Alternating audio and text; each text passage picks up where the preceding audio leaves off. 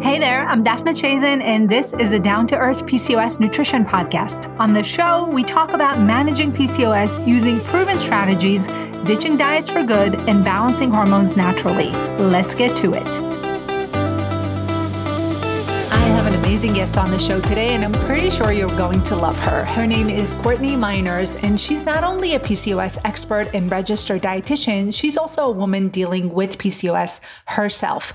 Courtney and I met recently in person, in real life, which is something that I don't get to do too much anymore. So I get very excited when people that I see online on Instagram and everywhere else are, I get to meet them in person and I get to see them at events. And so this was a PCOS Awareness Association event. It's called PCOS Con.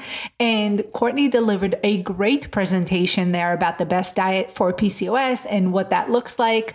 And she was just phenomenal. And so I wanted to have her here on the show to talk specifically about period problems. And so if you're someone who's struggling with long cycles, missing periods, spotting, short cycles, you're not sure what's going on, every month things look different as far as your period and menstrual cycle.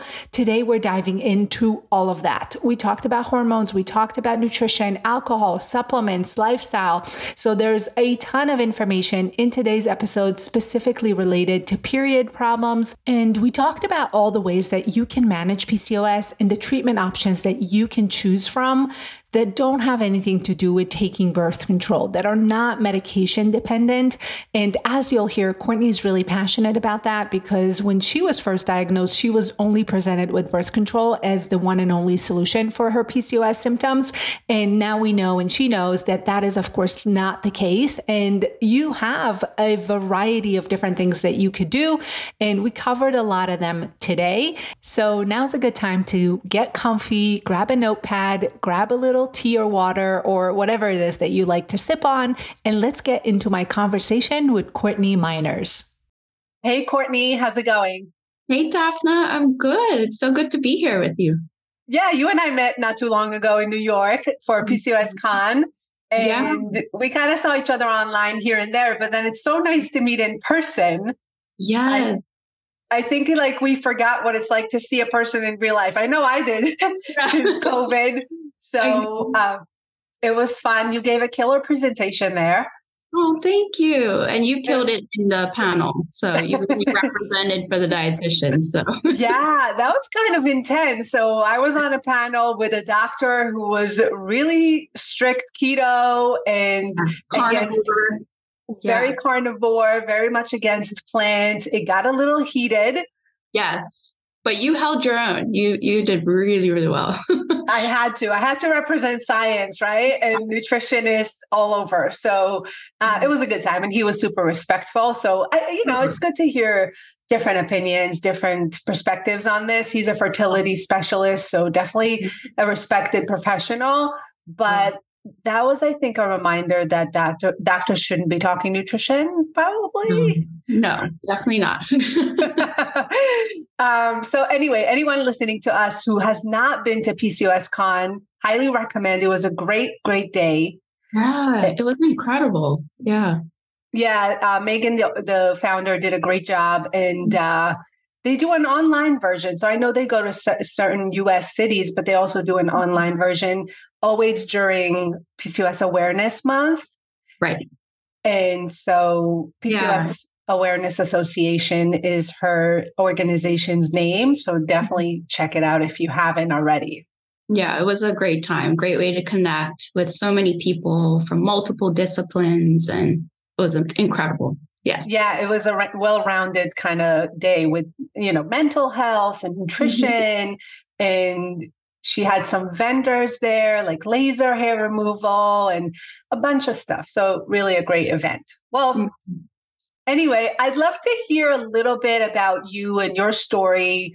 I know that you have PCOS as well. And so would you share a little bit about that? Of course. So I'm Courtney. I am a registered dietitian, but also I have been living with PCOS for almost 2 decades now. So I was diagnosed in my late teens, early 20s. And kind of my story, similar to a lot of women, I had irregular periods as a teen. And I had acne as a teen, and mom took me to the doctor, and lo and behold, they gave me birth control. Oh, yeah. Shocker, right? Okay, so that helped the acne. I had regular periods with the birth control, but I noticed over the years, like it was affecting my mood. I noticed I was a bit more depressed. It wasn't working for me. So I stopped the birth control on my own accord. And I noticed that my periods just did not return. So it was like 1 month, and then 2 months, and 3 months, and 4 months. And I was like, something's wrong. So I went to my primary care physician because obviously I knew this is not right. And honestly, I had a good experience with my doctor, which I know is very unique. Rare, yeah. And she was able to pick up on it right away. She drew bloods. My testosterone was sky high at the time. I had inflammatory type PCOS. So I had some inflammation going on as well. The irregular periods. She did the vaginal ultrasound with my gynecologist. And I had that classic kind of pearl-like cysts on my ovaries as well. So she was able to diagnose me with PCOS at the time. And okay, that was great. I had a diagnosis. I knew what the issue was, but the next step was, well, what am I going to do about this? How am I going to get my period back? And so her only response was, okay, so we can put you back on the birth control to regulate your cycles. And I was like, that just doesn't sit well with me. That was the reason why I came off of it, because I didn't feel myself, right? So at that point, I was actually an undergrad. So my first degree is in biology, pre-medicine. So I was doing a lot of research at the time. And I was like, you know what? I'm going to figure this out. And if you think about 2 decades ago, right? Like this is pre-Instagram, pre-social media. I think Facebook had like just launched, so there were no kind of support groups. Resources, Nothing out there. So I really had to like dig deep and figure things out on my own. So at that time, I started doing research, looking at supplements, and things like inositol were popping up in the literature. So I was taking inositol probably like 15 years ago to help regulate my cycle. And then I just started slowly. It took me quite a few years to kind of get things under control. But I really just took the bull by the horns and just shifted my lifestyle to help support it. And it was part of the reason why I went into dietetics, because I was like, you know what? I don't want to treat disease thinking about going the medical route. I want to help prevent, help treat with nutrition, with lifestyle. So at that point, I started my master's degree even before I finished my bachelor's. And I was just like, this is the path that I want to take.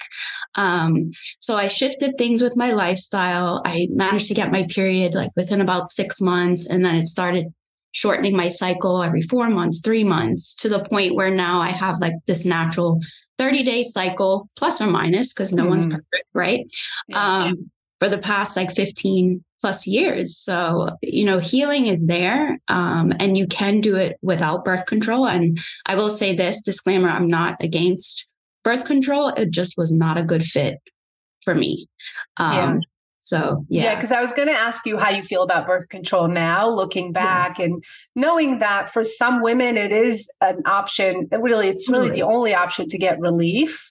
But it's definitely, I think the way it's presented is the problem, as opposed to using the birth control. Would you agree with that? Exactly, because that was the only option. It was like, here's birth control, come back when you want to get pregnant. Like that was literally it. And then for me, because I've never struggled with my weight, but another thing that was on the slip of paper she gave me, just don't gain weight, underlined, bold, and highlighted. I was like, what the heck? It was just wild. But yeah, with the birth control, I think that's kind of the only option we're given. I wasn't even offered the option to see a dietitian or to talk about lifestyle and how this impacts. And maybe my physician just didn't know or understand the connection. But we know so much more now than we did 2 decades ago. Yeah. And for some women, they may use that temporarily. And I always say it's good, like almost like training wheels. Like once you're on the birth control and you're getting relief, it's not solving the hormonal issues, but it can be used as a period of time where you're changing your habits, because changing habits is really hard. It takes time. Exactly. It took me years, like I said, to get to a place where it felt natural. But yeah, it can be helpful and help bridge the gap. You know what Exactly. I mean? I have clients who are on birth control, clients who are not on birth control, clients who are on metformin, those who are not. And I think it's important to really start with lifestyle because in my opinion, and I'm sure you agree, Daphne, like lifestyle changes should be number one. Right? Yes. Regardless of what medications you're taking or not, lifestyle is so impactful for PCOS. Yeah. I'd love to know if you found for your own journey that the nutrition side was more helpful versus that, other lifestyle factors like sleep or stress management. Did you see one or the other working better? Yeah, that's a great question. So when I was diagnosed, my main symptoms were irregular cycles, cystic acne, which I had struggled with from a teen. I also had hirsutism, so kind of that facial hair as well. So those were kind of like my main struggles, main symptoms with PCOS. So my testosterone was high. I also had very elevated DHEAS. So that's another androgen that we produce, and that can obviously contribute to some of those symptoms. So with that elevation in that adrenal hormone, stress was a huge, huge piece of the healing for me that I didn't even recognize in the beginning. Right. And like many women, I won't even say women with PCOS, I'll just say many women, we are driven. We take on extra projects. We're go, go, go. We're taking care of families. We're working. We're doing so much. And I was the type of person I would never say no. It was like, can you do this? Can you be here? Yes, yes, yes, yes. And it was to the point where I would get up, I would work out to fit it in. I would pack all this on. And it just got to the point where it was like, I can't live like this, right? And I recognize now, looking back, a lot of the times when my symptoms were at their worst is when my life was more stressful. Mm-hmm. So noticing that connection, now that took me quite some time. I had to really sit and think. And sometimes it means setting boundaries. That was a big deal for me, something that I had to learn. It's okay to say no. No is a powerful word. You know what I mean? And kind of setting boundaries around my schedule, making time for myself, incorporating self-care. You know what I mean? And that was really, really helpful for me. I also incorporated things like adaptogens that, I hadn't really known about before. So I was drinking Tulsi tea a decade ago when, that helps to support our cortisol levels and our stress hormones. And that helped support my acne incredibly. So stress management was a big one. I never struggled with sleep. Thank goodness. And there are moments in time where obviously when we're more stressed, it can impact sleep, but stress was a huge one for me that, I work with a lot of my clients, they'll come to me thinking, oh, this is just going to be about nutrition. Oh, no. There's so much more to PCOS healing than just the nutrition bucket. Yeah. Okay. So I totally agree. It's like a puzzle, right? And everyone's puzzle is a little different. You didn't struggle with sleep, so that was good. But, you have to find out the sources of stress, the sources of dysregulation, whether that's your nervous system or your hormones. But I think everyone experiences stress, especially now. I don't know if you noticed it with clients, but in the past year, I've noticed people are really feeling more out of sorts than before with their schedules, with commitments, with just life. Totally.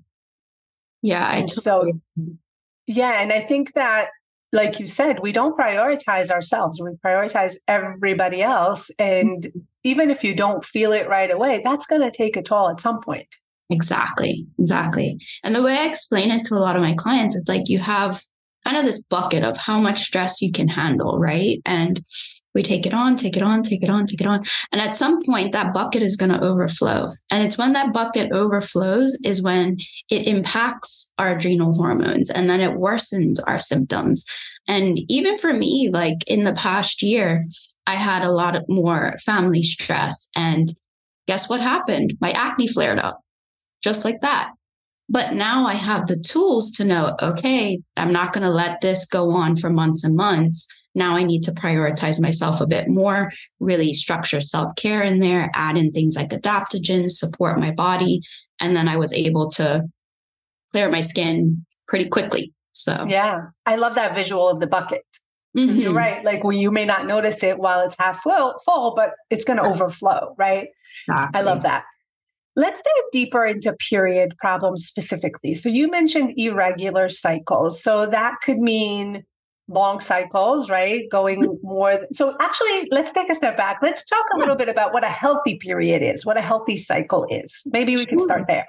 Yeah. So a healthy cycle can be anywhere from about 21 to about 35 days in that range. I think, and this happened to me just last week, Daphna, I was at my endocrinologist because I go every year for my PCOS, right?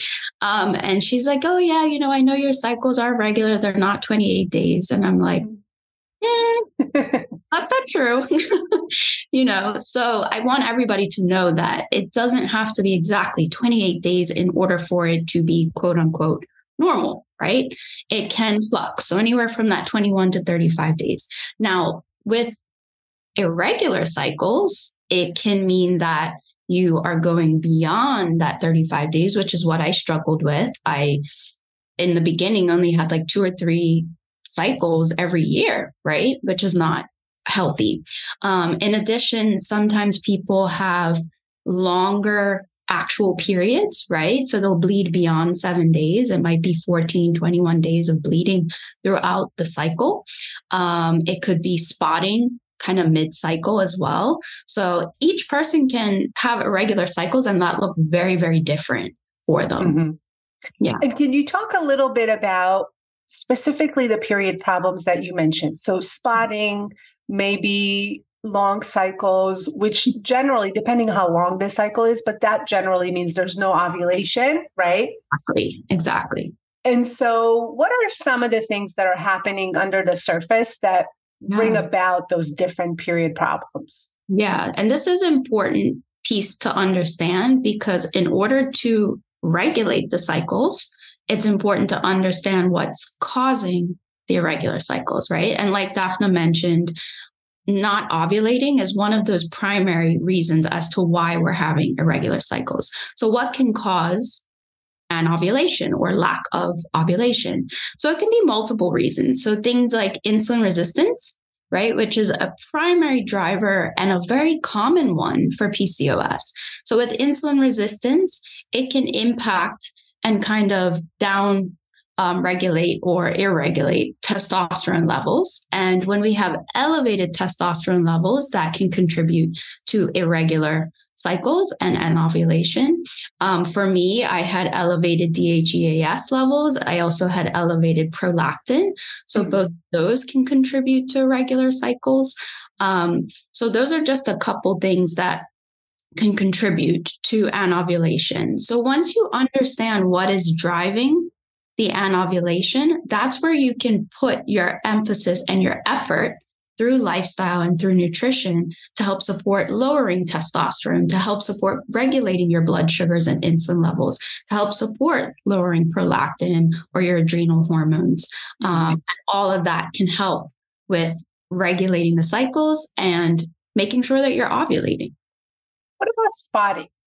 What do you generally see a cause for spotting? Because I hear a lot of women who do struggle with that.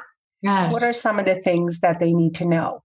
Totally. So this can occur, again, it goes back to hormones, right? So sometimes having low progesterone or higher levels of estrogen, where some people are more estrogen dominant, they can experience longer kind of bleeding or spotting in between. So those are other causes of anovulation, that irregular spotting. So it's really important that you get a full hormone panel tested, right? Because you're not going to understand what's the cause of the irregular cycle, the spotting, the longer periods until you get those panels done.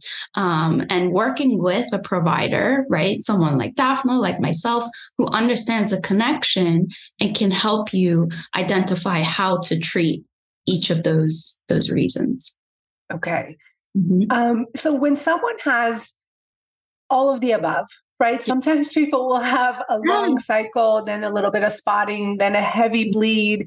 What would you say is the first step? Would you say going to get those labs done and see what's going on with the hormones would be a good first step? Definitely. I think blood work is very helpful. Are there things you can do regardless of having blood work? Definitely. But if you have access, you have insurance, you have a physician, you're able to get the blood work, then I think that's a great first step.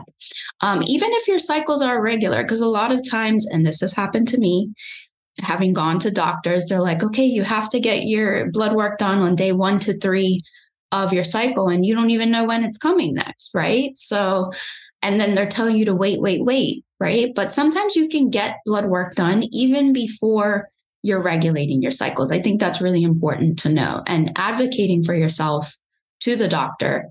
Please, can I get this blood work done? So things like a hormone panel, right, where we're looking at testosterone, estrogen, progesterone, those adrenal hormones like DHEAS that I had talked about, also prolactin, right? Making sure you get that full hormone panel. Then also making sure that you're looking at blood sugar regulation. So that can be through a fasting insulin level, which again, these are things we have to advocate for, because as a person living with PCOS, it's not one of the first tests a doctor is going to do. So you do have to advocate for that. Also like a chem panel or chemistry panel, where that'll look at your fasting blood sugar as well as our liver enzymes, right? Because we're at higher risk for fatty liver. Also looking at things like nutrient levels. That's important for PCOS as well. So things like vitamin D, B12, folate, right? Your iron panel. All of that should be taken into consideration when we're thinking about irregular cycles and PCOS, just to name a few. Yeah. And the good thing when you're talking about someone not knowing when their day 1 or 3 of the cycle is, a lot of these things are not dependent on your cycle. So you can get your insulin levels tested. You can get your testosterone tested, right? None of those things change. Your sex hormones like estrogen, progesterone, they're going to, be fluctuating, but the other things can still be tested, even if you have no idea what phase of your cycle you're in. Exactly. And definitely making sure you advocate for yourself to get those done. Because I know I've been gaslit by doctors who are like, wait, no.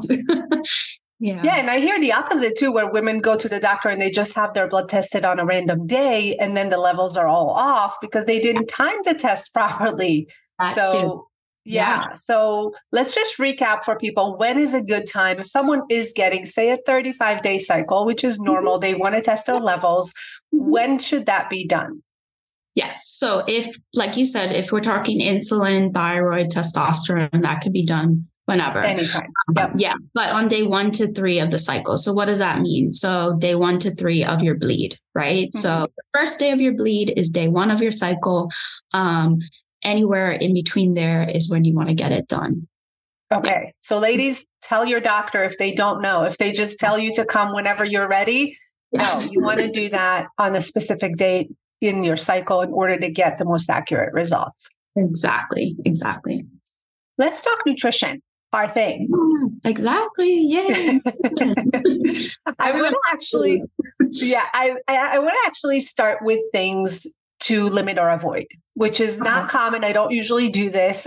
Yeah. But I do want to talk a little bit about any foods that you think worsen PCOS in general and period problems in particular. Yeah.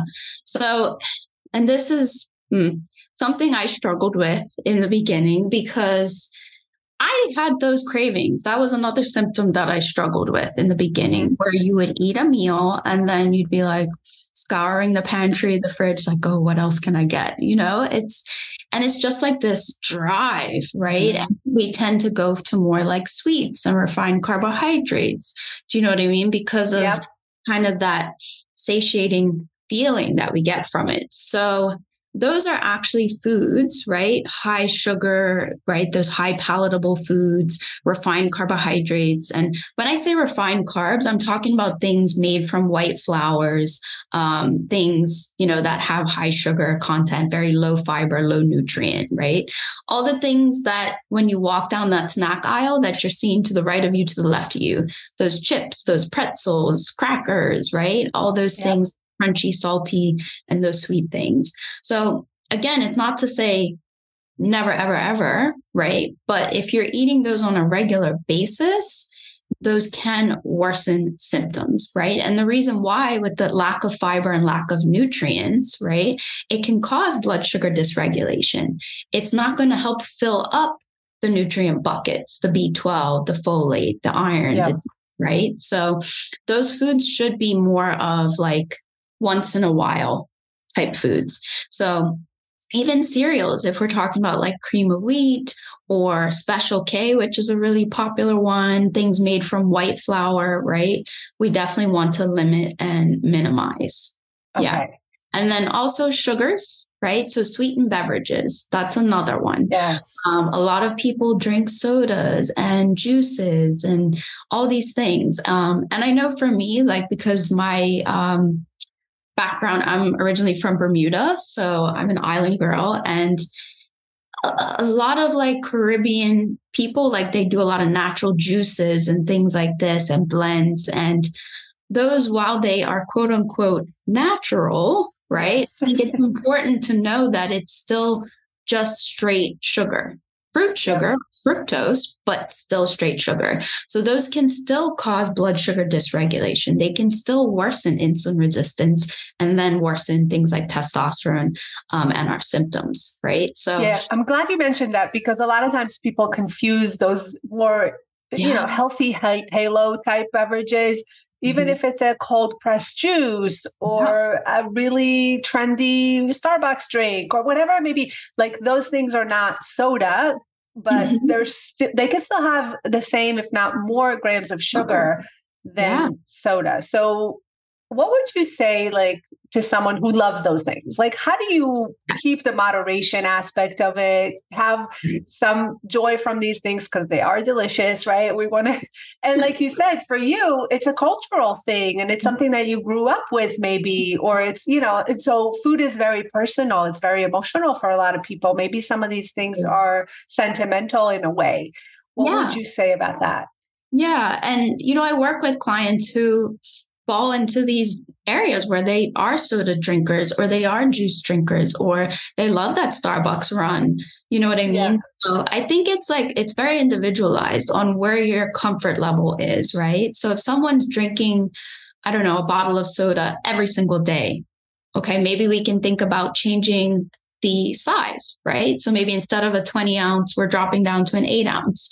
Or if it's something you're drinking 3 times a week, maybe it can be like a once a week place to start. Or some people are just comfortable looking at alternatives, right? So maybe instead of a soda, something like a sparkling water, where you're getting some bubbles and fizz and carbonation without the sugar. So it's all about where your comfort level lies. And even at places like Starbucks or Dunkin', right? Changing how you make the drink. Maybe instead of like 4 pumps of sweetener, maybe you just do 1, little changes like that can make a huge difference in the symptoms.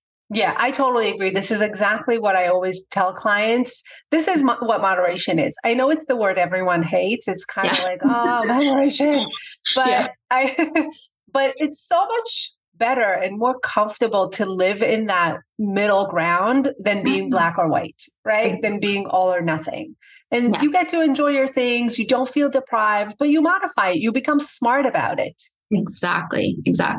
And even like I mentioned, I think in my talk at PCOS Con, like my mom makes an incredible apple pie that I absolutely love. And it is made with all the sugar, all the white flour, and it's absolutely delicious, But is it something that I would ask her to make every single week for me? No. Would I eat it every day? Probably not, because I'm probably not going to feel good eating it every single day, right? I might get bloated or low energy or feel that blood sugar dysregulation. So it's something I enjoy, around the holidays. I'll eat it, right?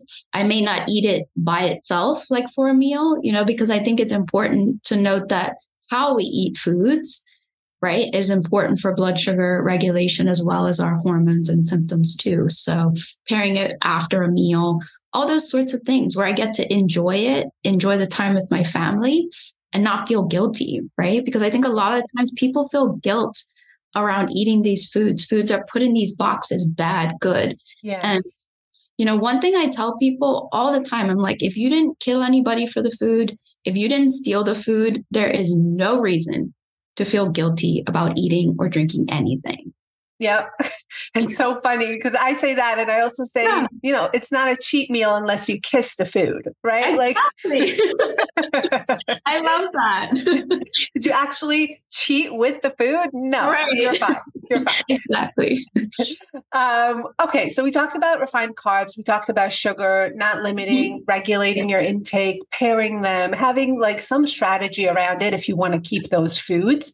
Anything else? What about alcohol? How do you feel about that?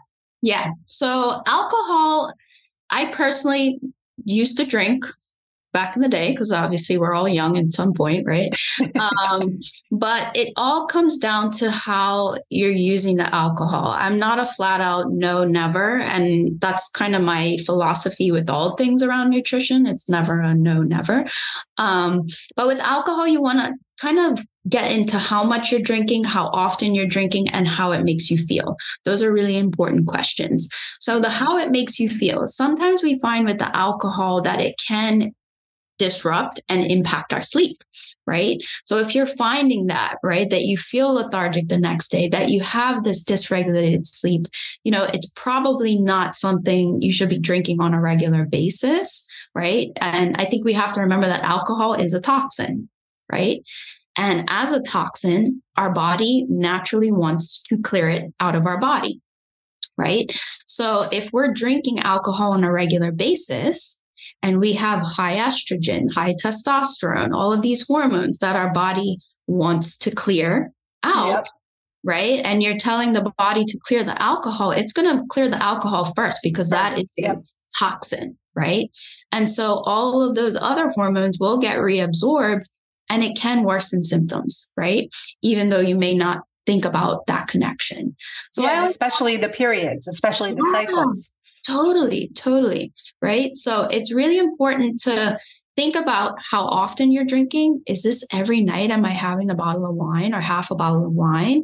Or am I just drinking on special occasions? And then thinking about the types of alcohol we're drinking. Are we drinking that big pina colada full of sugar, right? Or are we just having 4 ounces of a dry white wine, right? There's going to be a big difference between how your body handles that. So it's not a no, but you want to look at how your body feels, right? How your symptoms are being impacted, and then kind of reducing the frequency and looking at the types of alcohol that we can drink.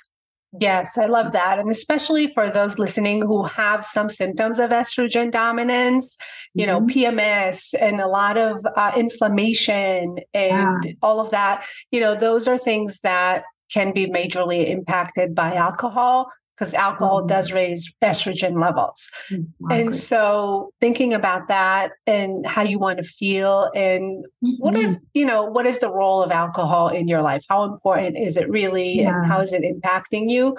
And especially now coming on the holidays, I think it's a good time to evaluate everyone's relationship with alcohol. So do you not drink at all now? Honestly, it's probably like every 3 months or so. So when I was in New York, obviously I had a cocktail, but I don't know when I'll have one again, maybe the holidays. But it goes back to me how I feel the next day. Like I notice I feel tired. I'm not moving as quickly. Like it does impact my energy. I just turned 41 and let me tell you, this shit's not pretty. Like it's when if I drink alcohol, even half a glass of wine, it totally hits differently than 20 years ago. Oh my Oh God. my gosh. It's So not worth it. it's just like so shocking, but Yeah, it's what it is. It's what it is. Our exactly. body's not the same. So Not at all. all right, let's move into talking about what to do, what to eat. What are some good habits as far as period and cycle regulation? Yeah. And what is, maybe we'll go through some of your top recommendations as far as food, and then hopefully talk a little bit. You mentioned adaptogens, so maybe talk about herbs and supplements a little bit too. Totally, totally. So if we have irregular cycles, I think the first place to start, regardless of what the reason is, right? Whether it's high estrogen, high testosterone, first place to start is definitely how you balance your plate, or what we call like the plate method. And this is really important because it helps to regulate blood sugars. It helps to support insulin sensitivity, which, like we said, insulin resistance is one of the main drivers for many people, regardless of your body size, when you have PCOS. So what that looks like, right, is incorporating some protein, incorporating some healthy fats, and incorporating some good fibrous rich foods at every single meal, and hopefully every snack too. So proteins that I like to recommend for PCOS, and this can look different for everyone. It might be things like fatty fish. So things like salmon or sardines or tuna. It could be lean proteins, things like chicken or turkey, even beef. Once in a while, that's totally fine. A lot of people hear social media, don't eat beef, don't do this, don't eat soy, but also tofu or edamame. Yes. Those can be great sources of protein for PCOS. So incorporating a protein, whether it's eggs, that's another option, and eat the whole egg, right? Unless you don't like it, you know what I mean? But if you enjoy it, eat it. That yolk is rich in nutrients, things like choline and B vitamins, all of which can help support regulating your cycle, right? So picking a protein of your choosing, and then healthy fats. They are really, really important for regulating cycles. Our ovaries, our hormones love some good, healthy fats, right? So things like avocado or guacamole, olives or olive oil, hummus, tahini, right? Mm-hmm. There's nuts and seeds and flax and chia, so many different options out there for healthy fats. And then when we talk fiber, right? Obviously, if you're looking on a label, you can see dietary fiber on certain products, but it's also found in foods that don't have labels. So mostly our fruits, our vegetables, things like legumes, black beans, kidney beans, chickpeas, right? All of those are rich in fiber, also whole grains. So things like quinoa or brown rice or wild rice, sweet potatoes, regular potatoes, all of those have tons of fiber. So trying to select a protein of your choosing, what you enjoy, some healthy fats that you enjoy, and adding some good fiber. And I really like to fill up on those non-starchy vegetables because I get more bang for my buck. So things like your dark leafy greens, right? So kale and Swiss chard, callaloo, spinach, right? All those things are rich in fiber. And then any vegetable of your choosing, right? I think we throw out these like superfoods, right? Oh, eat kale, eat this. But if you don't like it, don't eat it, right? There's always another vegetable out there that I'm sure you enjoy that will still give you some benefits for your PCOS. So protein, fat, and fiber to kind of build that balanced meal. And that's in every meal, ideally, and also snacks. Ideally. Okay. So I hear a lot about food boredom. People are like, I'm repeating the same things. I'm eating only a sweet potato. Like, what is up? What are my options here? How do you get clients to stay excited about meal and have variety? Yeah, I love that. And I even have like clients who just they come to me and they don't like vegetables. They don't eat vegetables, Yeah. And I get it. Some of us were raised just like meat and potatoes, and that's okay. Yes. But I look at like, how can we cook the vegetable or prepare the vegetable in a way that keeps it exciting, right? It does not have to be boiled Brussels sprouts. Right. Because it just sounds awful, really. Yeah. But if you can take those Brussels sprouts, maybe shave them, throw some olive oil and garlic, roast them so they're crispy, maybe put a little glaze on top. Now you have a veggie that actually tastes enjoyable, right? Yeah. Or throwing veggies into the air fryer, getting them crispy, changing the texture, Yes. and also using herbs and spices. Herbs and spices are so underrated, and they are loaded with antioxidants. And antioxidants are really important for lowering inflammation. Lowering inflammation can help support regular cycles, right? So herbs and spices can add a ton of flavor, but a ton of nutrition to help support your body. So using things like turmeric, if you're roasting vegetables, or cumin, has a lot of flavor and a lot of antioxidants. I love to add fresh herbs like chopped cilantro, parsley, right? Basil. All those things add a ton of flavor.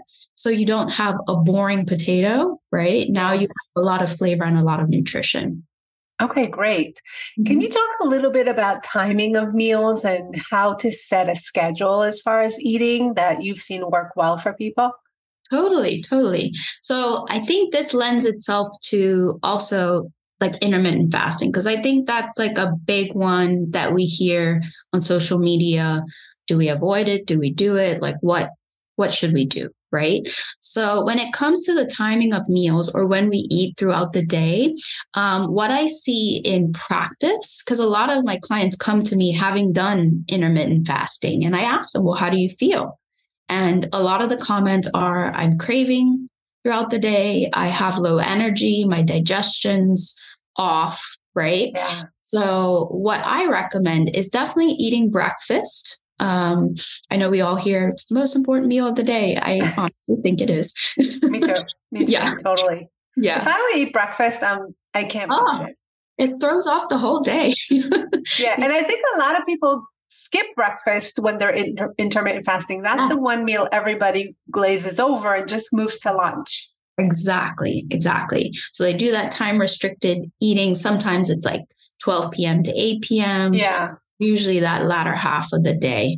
So having breakfast, ideally within the first 30, 60 minutes of waking up, and then trying not to go longer than 4 or 5 hours without eating until your head hits the pillow is what I encourage my clients to do. And I find that's where people feel their best, right? Our blood sugars are much more stable. Our energy is lifted. We have less cravings because we're actually fueling our body in a way that it needs and requires. And that helps to support, obviously, regulating cycles because we're not stripping our body of nutrition. Because I think a lot of the times with the time restricted feeding, right, when you go these long hours without eating, it's perceived by the body as a form of stress, right? And I know we talked about stress in the beginning as like emotional stress, but stress can also be restriction from food or too low in calories. All of that the body perceives as stress. And when the body is stressed, it's not going to prioritize reproduction. It is not going to prioritize your cycles. So it can worsen those cycles and make them a little more irregular. So definitely having breakfast, that's one thing you can take away from this. And try not to go too long without eating. Yeah. And everything you said is so doable. Yeah. Anybody could do that. Right. And so, and even if you're not perfect about it, you get busy, you forget to eat, you are not prepared, whatever it may be, just keep going the next meal. Just make your best choice at the next meal. And that way you're not spiraling.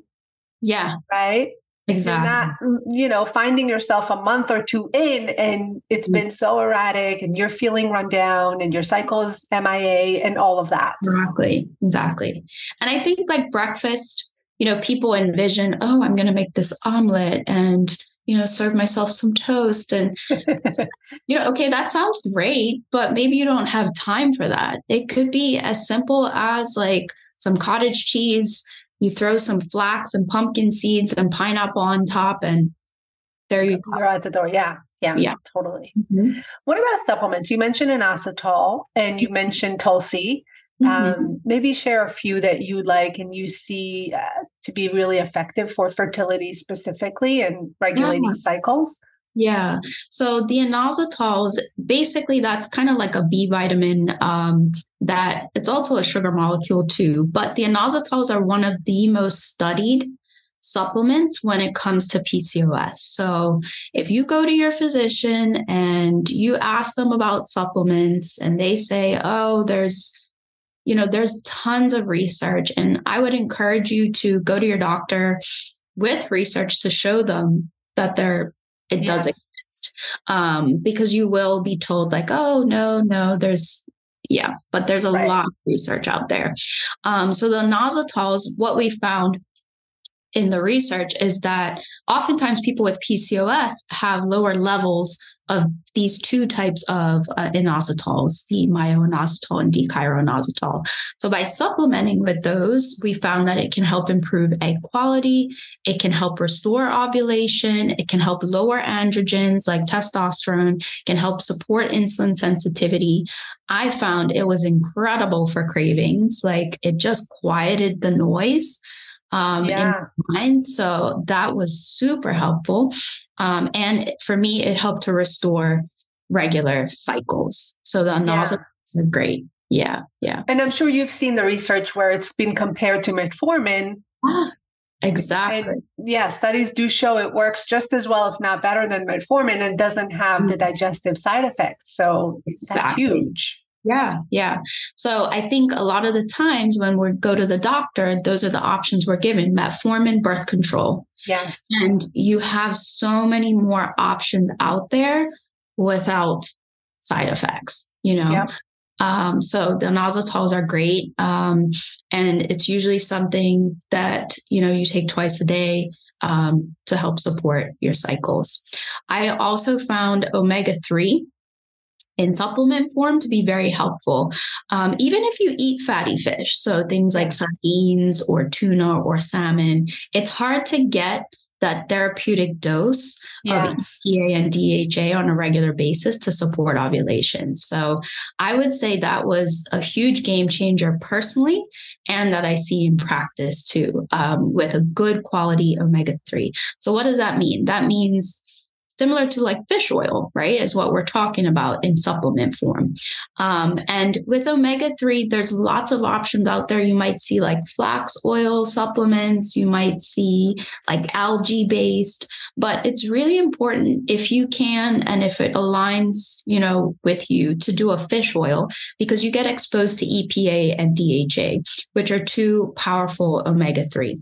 And when we use like flax oil or even like chia seeds, things like that, that's more of the ALA type omega-3, which our body, it absorbs, but it's not as bioavailable as the EPA DHA, right? So getting a fish oil that's of good quality, anywhere from 1,000 to 4,000 milligrams of omega-3, not the fish oil, right, of the omega-3, is really powerful to help support ovulation. So that is very helpful. Vitamin D is another important one. I would say, I don't know about you, Daphna, but 100% of my clients who come to me with PCOS are deficient in vitamin D. Yes. I don't think I've had one, and myself included.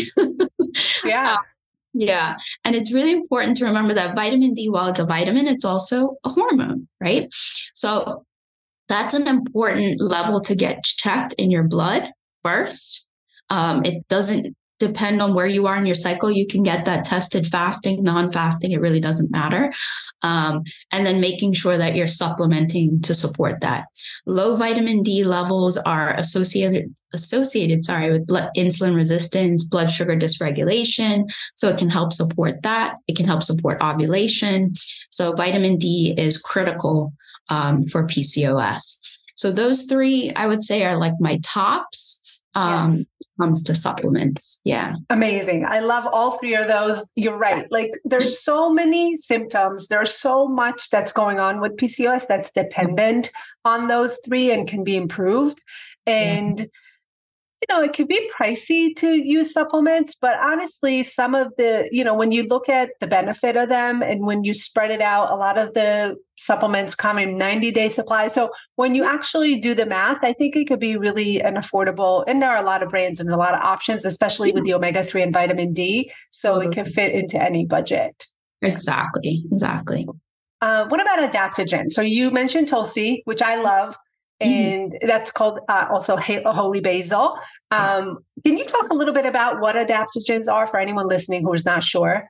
Sure. So adaptogens are plants, and a lot of these adaptogens have been used for thousands of years, like in Chinese medicine. So these aren't anything new, but these plants have critical roles in helping to support our bodies naturally through stress. So it helps to support the HPA axis, right? So it helps to support our body through stress, supporting cortisol levels. And as a result, that helps to support symptoms around PCOS because we know stress is a primary driver of those symptoms. And for me, with the Tulsi, Tulsi or holy basil, you can get in a supplement form, but I love to take it as a tea form because it's very mild, it's tasty, and it's very like relaxing. I love a good tea time. That's me too. Oh my God. It's the best. Yeah. So Tulsi is definitely one of them. And Tulsi is great because not only is it an adaptogen and helps to support stress, it can also be very antibacterial, antifungal, right? So it's great for skin. And just like side story, when I drink Tulsi tea regularly, that's where I get the most compliments on my skin. Oh my God, that's amazing. Yeah, but that's where I find everybody's like, you're glowing. And I'm like, it's the Tulsi. All right. Instead of alcohol, I'm going to start drinking Tulsi tea. That's exactly. Any others that you like? Yeah, so ashwagandha is another one that helps to support stress as well. I found that very helpful for me. So those are two of like my top adaptogens that I like to use. Yeah. You mentioned antibacterial and antimicrobial functions. What about gut health? Do you touch on gut health? Do you work with people on that? Totally. So, and can that impact the cycle? I'd love for you to draw the line between gut health and menstrual health. Yeah. So I think it's important to know that when it comes to gut health, right? A lot of the times with PCOS, some things that are driving our symptoms, not only insulin resistance, but inflammation.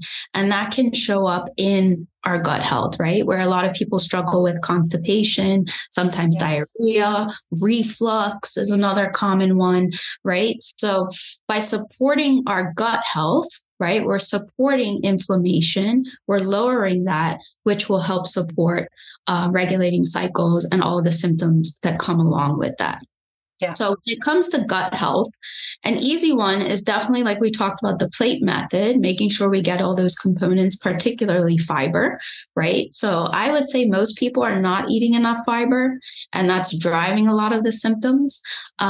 So we definitely want more fiber in our lives. Fiber is the good F word, right? And we get that through a lot of our plants.